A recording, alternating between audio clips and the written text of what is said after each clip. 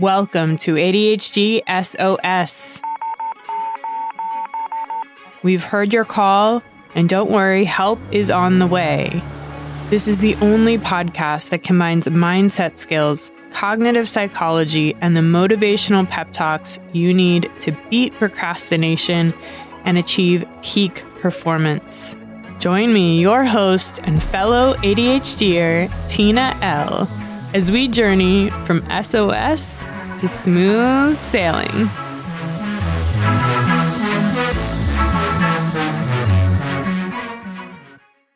Welcome back, SOS Squad. Today we're talking about rejection sensitive dysphoria. For your entire life, have you always been much more sensitive than other people you know to rejection, teasing, criticism, or your own perception that you've failed or fallen short? This is the question that Dr. William Dodson, a psychiatrist that specializes in adult ADHD, asks his ADHD patients. He finds that not only do 99% of his patients agree with this statement, but about 1 in 3 ADHDers say that this aspect of ADHD is the most disruptive to their lives. The most. That's crazy. In this episode, we'll talk about the ways in which rejection sensitive dysphoria, or RSD, can keep us stuck and undermine our mental health. And then I'll teach you 5 steps to take care of yourself and find resolution after you've experienced RSD. So what is RSD exactly? Dr. Dodson defines RSD as extreme emotional sensitivity and pain triggered by the perception that a person has been rejected or criticized by important people in their life. It may also be triggered by a sense of falling short, failing to meet their own high standards or others' expectations. So the rejection may have actually happened, or it might not have. It may just be perceived. The pain experienced, though, is catastrophic and more intense and all-consuming than the pain experienced by neurotypicals. In Greek, dysphoria means unbearable. It's a reaction that is outsized relative to the thing that triggered it. In other words, a few passing words of criticism strike us at our core and can be totally debilitating. Despite the fact that RSD is so common among ADHDers, it's not a formal diagnosis that you can find in the DSM-5, which is the primary manual that clinicians use to diagnose ADHD. It's actually not formally considered a symptom of ADHD, despite how freaking prevalent it is.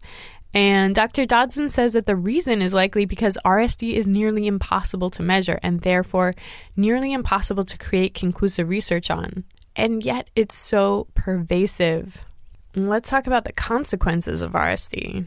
Experiencing RSD has serious consequences for every aspect of our lives, from our mental health to our likelihood to procrastinate. When RSD is internalized, it can look like the same as mood disorders like bipolar and can come with serious psychological consequences. When it's internalized, our self-talk can be incredibly cruel and self-blaming. And when RSD is externalized, we can go into a rage at the person who caused the pain we're experiencing.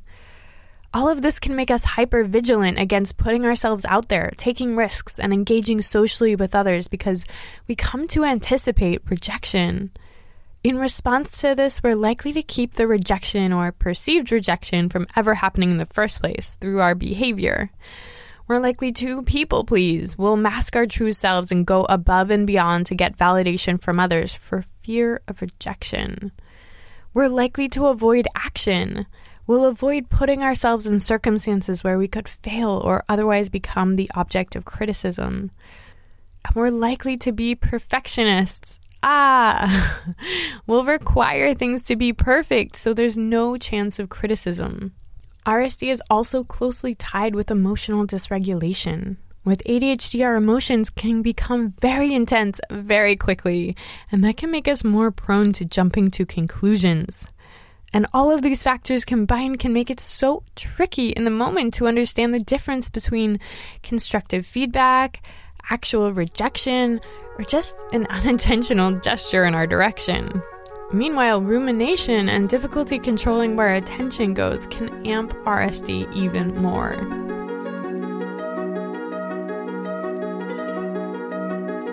Want to know an awesome ADHD hack?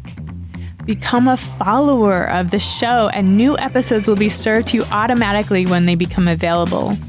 No need to remember to have to go looking for new episodes. Fresh survival strategies will be delivered straight to the homepage of your favorite player. On Spotify, click on the name of the show and click follow under the picture of me. And on Apple Podcasts, click on the name of the show, click on the 3 dots on the right-hand side and select follow. I can't wait for you to join the SOS squad. Okay, so now that we know what RSD is, why it happens, and what the consequences are, let's talk about solutions. The very first thing to do is what you're doing right now. Educate yourself on what RSD is. Know that your feelings are not over the top. They're real. They're so real. And other people feel this way too. I promise you, you are not alone.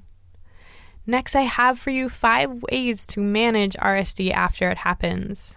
I call this the 5 C's, where possible explanations may exist. This helps keep us from jumping to the worst possible conclusion. The internal question to ask yourself is, what if I'm wrong about this?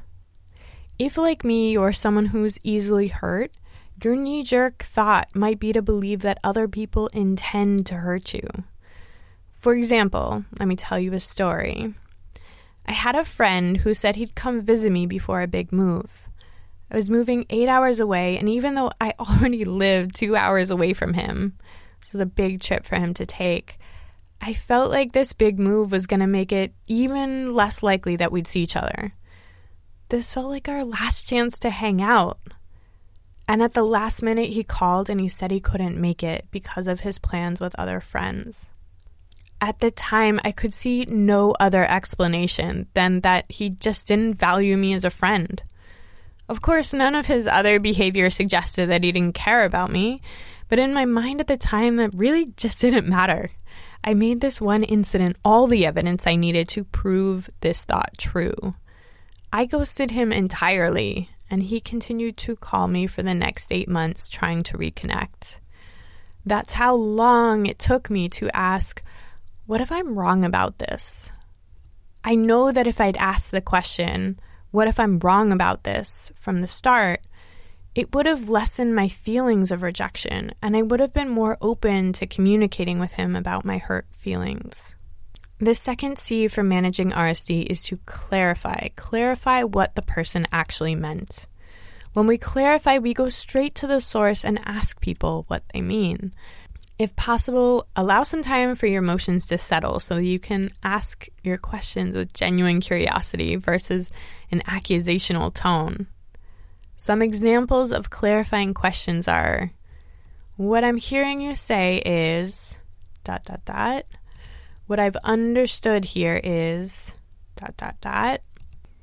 If you've gotten clarification on what someone else meant and it's still hurtful and you still want to remain in relation to that person, the next stage is likely to communicate about how you want to be spoken to. And that is the third C. The third C for managing RSD is communicate how you best receive feedback. For example, a lot of people think that when they want you to do something, they need to at first express criticism or judgment in order to motivate you to do the thing. Parents often do this to children, and so it's how we learn to communicate with others. But it doesn't have to be. As adults, we can express clearly how we want to be spoken to. For example, I once had a landlord who wanted me to clean something up in the yard.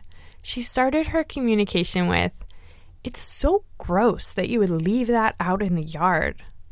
She sent this communication by text, so I had time to sit and think about it before responding. I let the hurt wash over me, and then when my brain was a little more clear, I thought, what does she actually want here?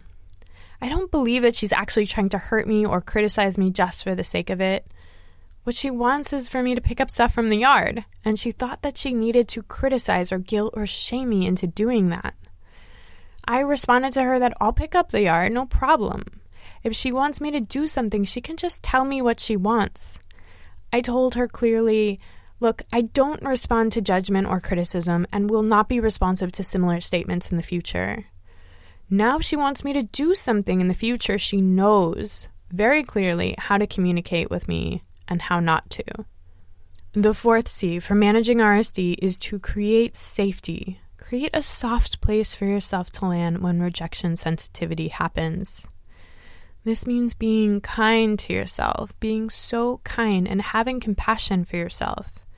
It means that if someone directs a knife at you, you don't take that same knife and direct it back at yourself. For example, with the landlord who said that it was so gross of me to leave that thing in the yard, I could have very easily turned that around to myself internally and said, yeah, I'm so gross. Ugh, what's wrong with me? And honestly, a younger version of myself probably would have done just that. I might have stewed in shame. I might have beat myself up with negative self-talk. I would have taken that knife and stabbed my own self in the heart. But I've decided that that just does not serve me. And the practical way that I've done that is to put boundaries around my self-talk. If I hear myself start thoughts that sound like, how could I blank? Or why am I so blank? I back up and I say to myself, no, we're not doing that. Shame is not what I need right now. I have better strategies to handle this. This also means you allow yourself to have your rejection-sensitive feelings without being critical of yourself for how big they are or how easily they come on. I can let myself be disappointed about how my friend didn't come to see me or about how my landlord spoke to me without heaping on additional self-criticisms. Imagine a friend came to you with grief over these types of things. I mean, would you really tell them in that moment of pain that they're being too sensitive or overly dramatic? No way. You might help them reframe the circumstance, but you probably would not criticize their emotional response. You deserve the same.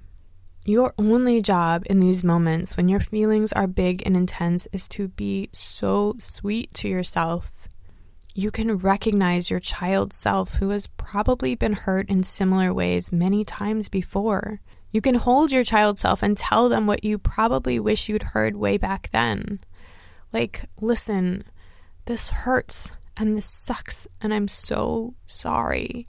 And also, we don't have to make this mean anything about who we are or what we're worth or what we're capable of.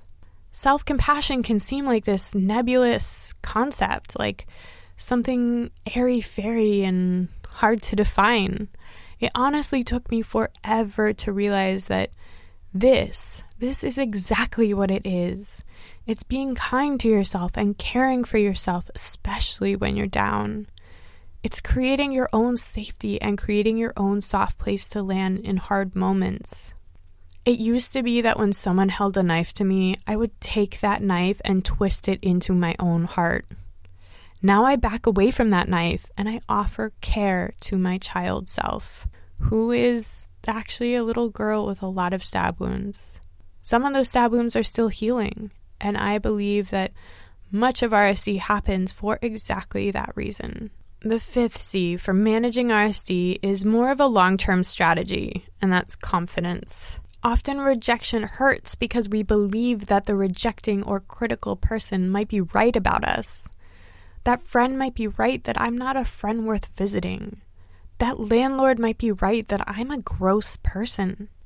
My teachers might have been right that I'm sloppy and unmotivated. As I just mentioned, this is where I can see that I'm still wounded. I still question whether I was a friend worth having, whether I was organized enough or smart enough. Those wounds are still exposed.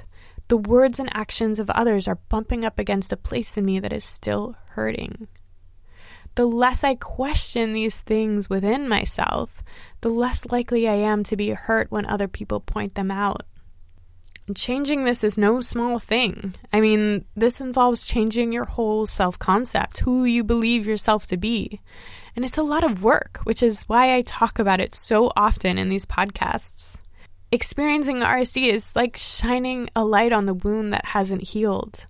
The benefit is that you get to notice it's there and see where you still have the opportunity to heal. And you can also see where your self-concept is still shaky and could use some shoring up. I've done a ton of work around this when it comes to my thoughts about my own intelligence. That's because I had RSD around my intelligence often, and that showed me where I had work to do. It showed me that I had an old wound that wasn't fully healed. I'd spend so much of my life looking to other people to tell me I was smart. I bounced from gifted to below average and then from AP to remedial classes, thinking that I had to live with whatever title was given to me at the time. I didn't realize that I get to decide that I'm smart. And just to be clear, it's not that now I love when people suggest I'm dumb.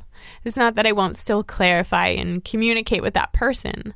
What it means is that it doesn't hit the same nerve. I've learned how to validate myself, which means that I tell myself that I'm smart. And that means I'm much less dependent on the validation of other people. The other really important thing I've done for my confidence is that I put boundaries on my own self-talk. I don't allow myself to indulge in thoughts like, "What's wrong with you?" or "How could you be so stupid?" If I hear myself say something like this, I remind myself, we're not saying things like that anymore. I reinforce my boundary with myself, and I intentionally ask myself, what would be a kinder, more helpful thing to say right now? Having an intentional self-concept translates into confidence in who you are. It means you know and can be objective about your strengths and weaknesses. And when you know and accept those things, you can't be so easily shaken by the actions or commentary of others. I know that I'm smart, but I still make a lot of errors. I know that I have good intentions, but I'm still disorganized. And I know that I'm a friend worth having. Full stop. And now it's time for the rescue recap. When it's sink or swim, remember these key takeaways.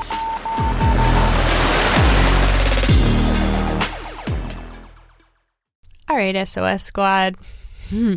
So we know that the vast majority of us ADHDers live with rejection sensitive dysphoria as our constant companion. Dysphoria means unbearable. That's how very painful it is. But we can make it more bearable and lessen its effects by understanding it and having effective strategies to handle it when it inevitably arises. The definition, according to Dr. William Dodson, is extreme emotional sensitivity and pain triggered by the perception that a person has been rejected or criticized by important people in their life.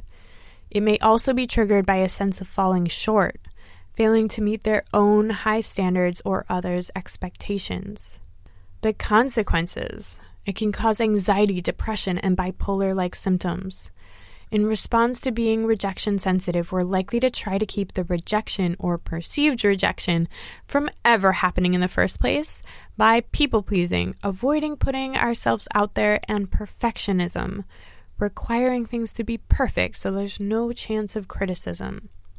And if all that sounds like RSD leads to procrastination, well, it's true, it does.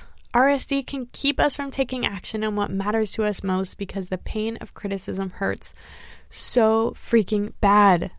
I propose a solution when we've experienced RSD, and it's called the 5 C's. The first is cognitive flexibility. What are other possible explanations?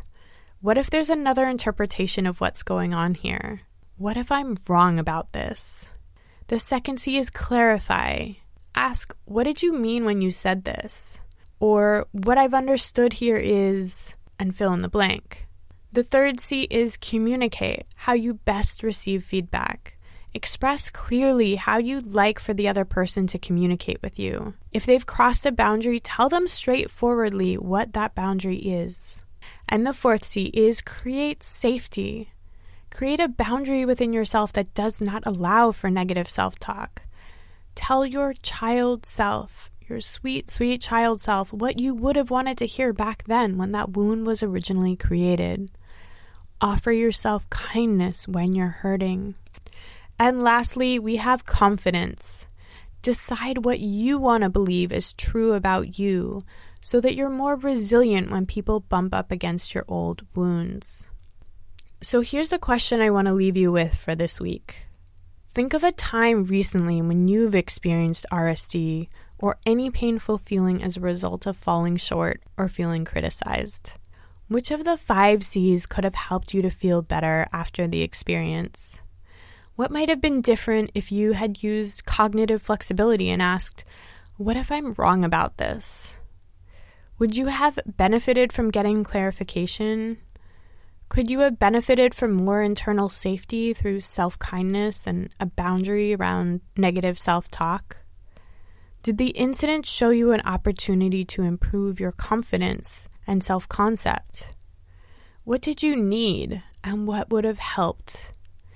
Often what RSD is showing us is that we're hitting up against an old wound, one that's probably not fully healed. And by recalling what we could have done for our past selves, we're more prepared to take care of our future selves. I am rooting for you and I love you. SOS Squad, over and out. Do you have a question about ADHD or an issue with productivity that you'd like to hear discussed on the show? I would love to throw you a lifeline. Send your SOS message to ADHDSOSpodcast@gmail.com. That's ADHDSOSpodcast@gmail.com. I can't wait to hear from you.